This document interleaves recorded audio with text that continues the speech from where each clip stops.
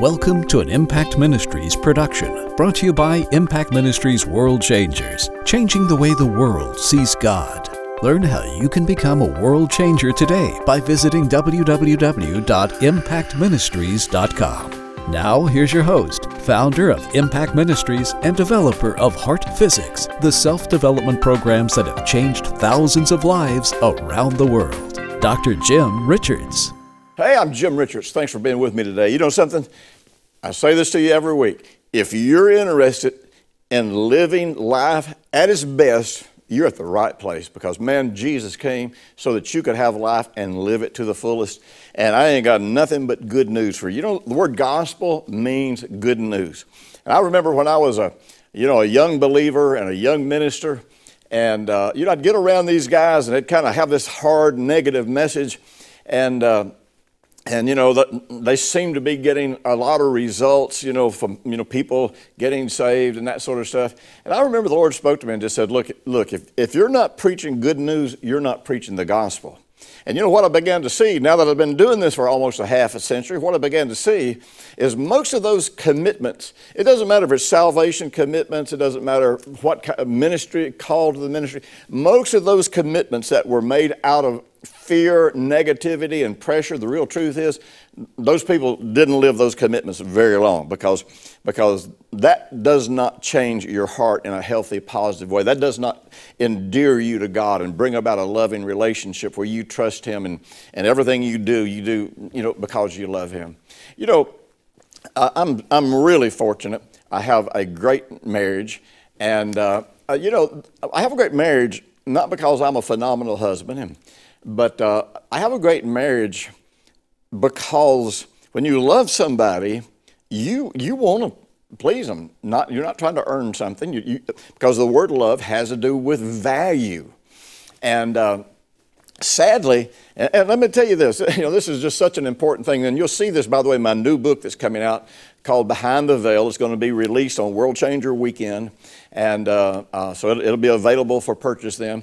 But God has value for us.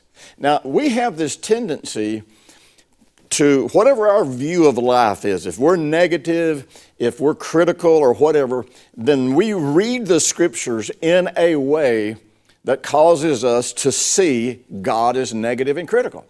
And so really what we do is we read the scriptures and we create a God in our own likeness and image, and then we become more like that God that we've created, because you become what you perceive, you become what you behold. And when you're looking at a mean, negative, critical God, you're going to become mean, negative, and critical.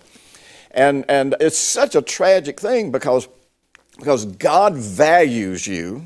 He considers you precious. He holds you in high regard. And he felt that way about you even before you ever gave your life to Jesus.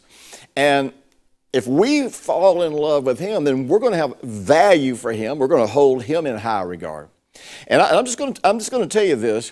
Most of what religion has told us about God has not been true and has not produced value and trust and love and relationship.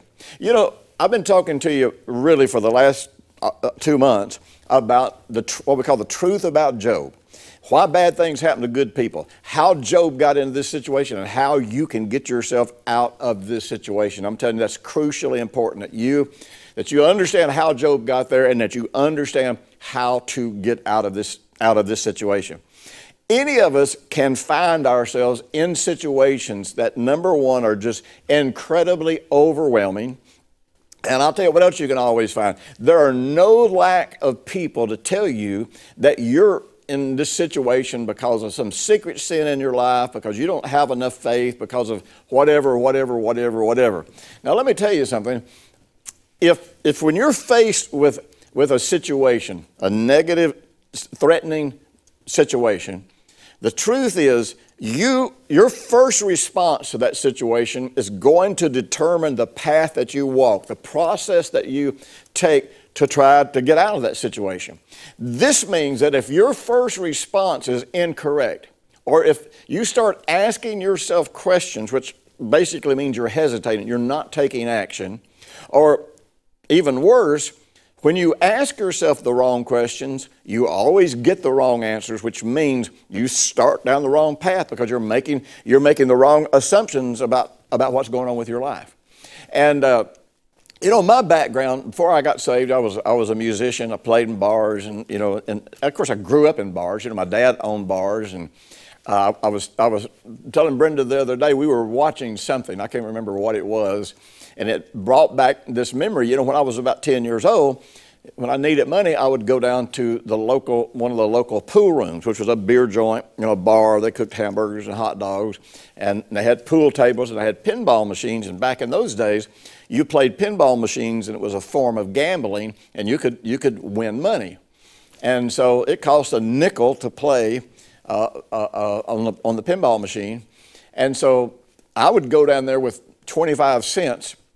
And I did it so much that I got pretty good at it. And it wasn't unusual at all that I would walk out there with $1 or $2 or sometimes even $5. Now you got to realize in 1959, 1960, 1961, if you were a kid and you had $5 in your pocket, you were loaded, because back in those days, an allowance was about 25 cents a week. So I'd go down there, and this is one of the ways that I would make money. And I won't go into all the details, but anyhow, so hanging out in these bars, I saw a lot of stuff. And my brother hung out in these bars. He was a pool hustler. At 12 years old, he could beat most adults, and he did. And he won money playing pool. I won money playing pinball machines. And but man, you see all kinds of stuff. So from those early days of hanging out in these bars, and then later on as a musician playing in bars, I'll tell you one of the things I saw quite a few of, that was bar fights. Now, I'm going to tell you something. I learned some lessons about bar fights, but I learned some lessons about life and protecting yourself watching these things unfold in these bars. And here's what I saw in a bar fight. I saw that the person who punched first nearly always won. Fights are not like they're on television. It's not, you don't just beat on each other and there's no blood and people are still conscious and on their feet. No, usually one or two licks, everything is over. And the guy that loses, the thing I noticed about the guy that loses is he hesitates. Now, when I look at the microcosm, macrocosm of that, I think about these government leaders that when we're dealing with corrupt countries that hate us and want to kill us and they want to steal from us, they want to wipe us off the map, they want to destroy our economy. And these politicians, say, well, we'll just be nicer to them and then they'll leave us alone. I got news for you. If you think that way, I hope and pray you never have a home invasion. I hope and pray you're never on the streets and somebody decides to mug you. I hope and pray you're never in a situation where your family's life is in danger, because I'll tell you, only a fool thinks that you can appease an angry, violent person through reasonable conversations. As a matter of fact, the Bible tells you you can't. The Bible tells you that when you contend with an angry person, or when you reason with an angry person, whether they laugh or rage, you have no peace. And so, you would see these people that would think they could just be nice and nothing would happen. And so they would hesitate. And in that moment of hesitation, they would get beaten to a pulp. And, experts on home invasion tell you that if you have a home invasion, you have about 30 seconds. And if you don't make the right move in the first 30 seconds, then you and your family may die. Now, I know that's pretty scary. That's pretty dark. And you say, well, what in the world has that got to do with Job? Well, I got news for you. We know things that Job didn't know. And if you've been watching this, and by the way, if you haven't watched these previous broadcasts, you may want to turn this off and go all the way back to the first week in June and start there so that you can get this. Or you may want to order the series, because in the series I go into a lot greater theological details than I can go into in the time that we have on these broadcasts. So you can get the series, The Truth About Job, which, by the way, I've added 2 complimentary bonus messages that you can download for free when you purchase the series. And the great thing is you can download it, you can purchase it online, and you can be listening to it in 15 minutes. But anyhow, see, Job really, even though he had a lot going for him, he was a righteous man, he did not respond properly to this problem. Of course, Jesus had not come yet. Now, that's one of the craziest things about the book of Job is people look at the book of Job or they look at other things that happened in the Old Testament, and they look at the way people handled those things without ever taking into account that was prior to the death, burial, and the resurrection of Jesus.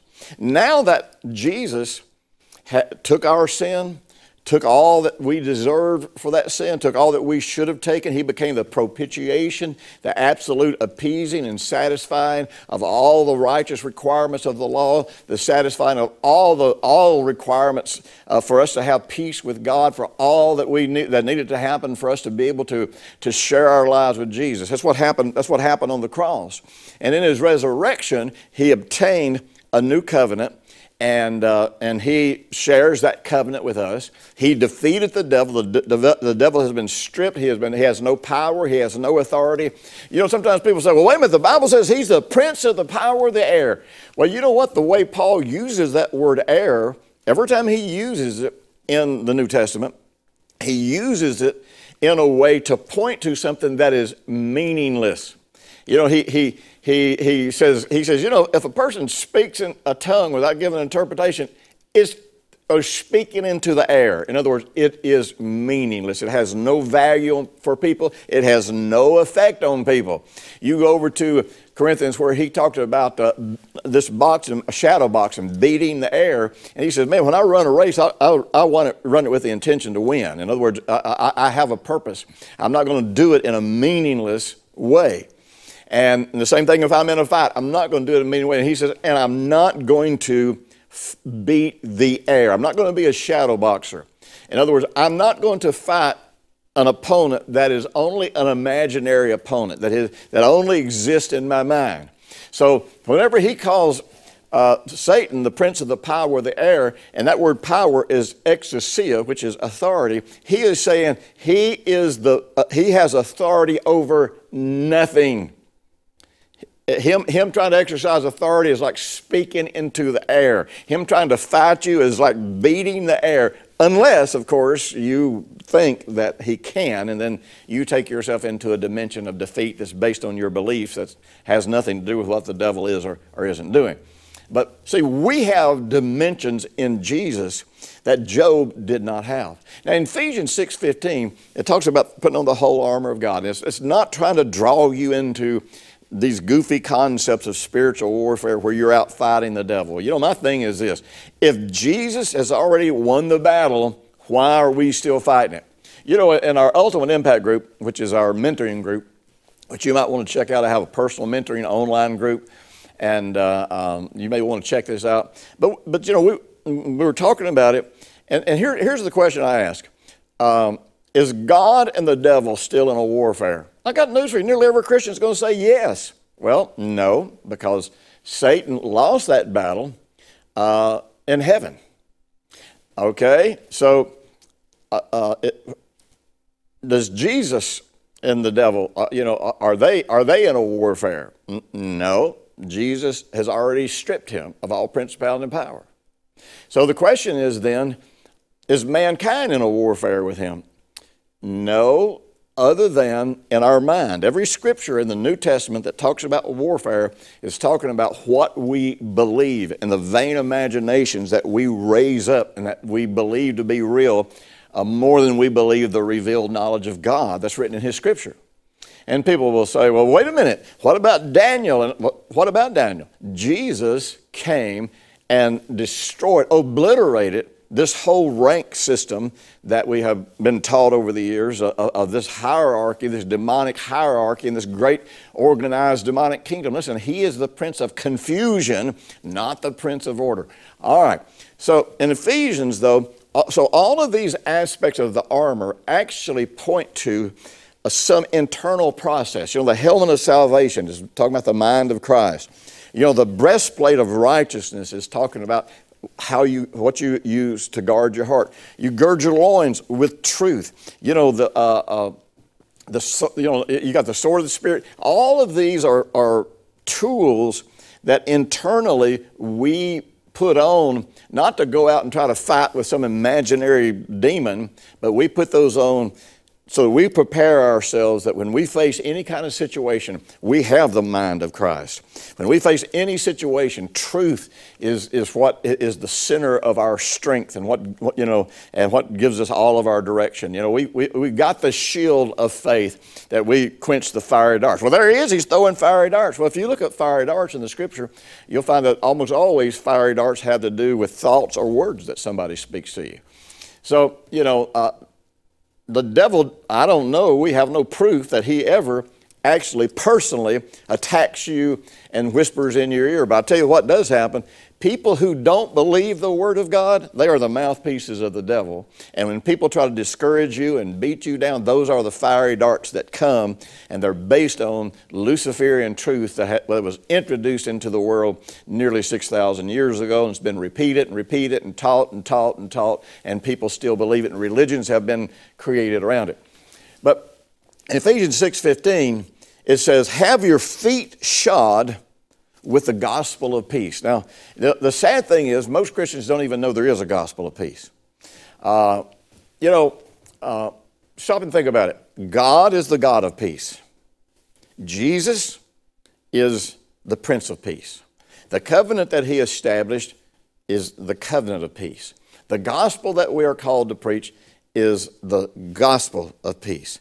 We're supposed to let the peace of God rule in our hearts and minds. And I could just go on and on and on and on and on about all the things the Bible says about peace. I think this generation, the top two things that we need to live and to be healthy is to know the love of God, but know and believe the love of God, and know, believe, and experience the peace of God. And I got news for you. You can't believe that God is the God of peace when you believe that he is the one that's bringing the trouble, that it's a test, it's a trial, or something like that. And if you're believing that, you have to realize you're taking the name of the Lord in vain, because one of his names is Jehovah Shalom. And if his name is Jehovah Shalom, he didn't just bring peace, he is peace. And if you're saying he's the one bringing the chaos into your life, then you are taking the name of Jehovah Shalom in vain. So how can you get the peace of God while accusing him of doing what the destroyer does? The thief is the destroyer. He comes to steal, kill, and destroy. That's all he's here to do. And a lot of that process happens through confusion, contradictory information, confusing people about the truth and this sort of thing. So you want to realize this. In ancient battle, in any kind of hand-to-hand combat, your footing is of the utmost importance. If you lose your footing, you lose your balance. If you lose your balance and fall down on the battlefield, you're dead. And so just like the mind of Christ and the righteousness in our heart and truth in our loins and protecting ourselves, our shield is our faith and the Word of God, we got the Spirit of the Lord, as a sword. Well, our feet, our stability is rooted in our knowledge and faith in the gospel of peace. The good news that God made peace with Jesus after Jesus became our sin, after Jesus took all, and you can read this in Isaiah 54, Jesus took all of the wrath, that we deserved. He took all the punishment that we deserved. And then God said, now listen, I turned my back on you for a moment. I poured my wrath out on you, but now my kindness shall not depart from me. As a matter of fact, he says, this covenant of peace that I'm making with you is like the covenant that I made with Noah, where I swore to him that no more shall the waters ever cover the earth again. Well, likewise, I will never have wrath on you again. Well, we believe the covenant of Noah. Why don't we believe the covenant that God made with Jesus? Well, most people don't even know he made a covenant with Jesus. And you say, well, what good does that do me? You see, because we've been taught that God made a covenant with us. I didn't really make a deal with God. And I'm glad I didn't, because if I had have, it would be up to me and my character and my strength and, my ability to believe and walk this thing out flawlessly to keep that covenant in place. Well, I can't do that, and you can't either. But Jesus, he could, and he did. And that's why God made this covenant with him. But the great thing is, when I got saved, I was baptized, and you were baptized. That means immersed. It don't mean throw a little water on you. Immersed in something. You were immersed. You didn't get, you know what? I think some people got sprinkled. I think they just got a little Jesus sprinkled on them, and their life is not consumed with Jesus, and you don't see much of Jesus in their life. Well, I'll tell you what, when you believe on him as Lord, you are baptized. You are immersed into his body, which means you are one with him, which means, you are flesh of his flesh, bone of his bone. You are bound to him. And this means that nothing can happen to you without first happening to Jesus, unless it's something that you inwardly believe and choose. But God could not allow the devil to attack you unless he is going to allow the devil to attack Jesus, because we're in Jesus. God cannot pour wrath on you unless he's willing to pour wrath on Jesus, because we are in Jesus. Now, I'm telling you, people are like, that just doesn't make sense. Well, you know what? That's because it's an eternal reality, and eternal things don't make sense to the carnal, natural mind. So in any situation, no matter what hits, the other day, I was in my study. I do some recording out here in our studio. I do a lot of recording up in my study. And I was doing some recording up there, and I saw one of my daughters walk by several times and look in there, and I could tell she needed to talk to me. So as quickly as I finished making that particular video, I went downstairs. I said, were you wanting to talk to me?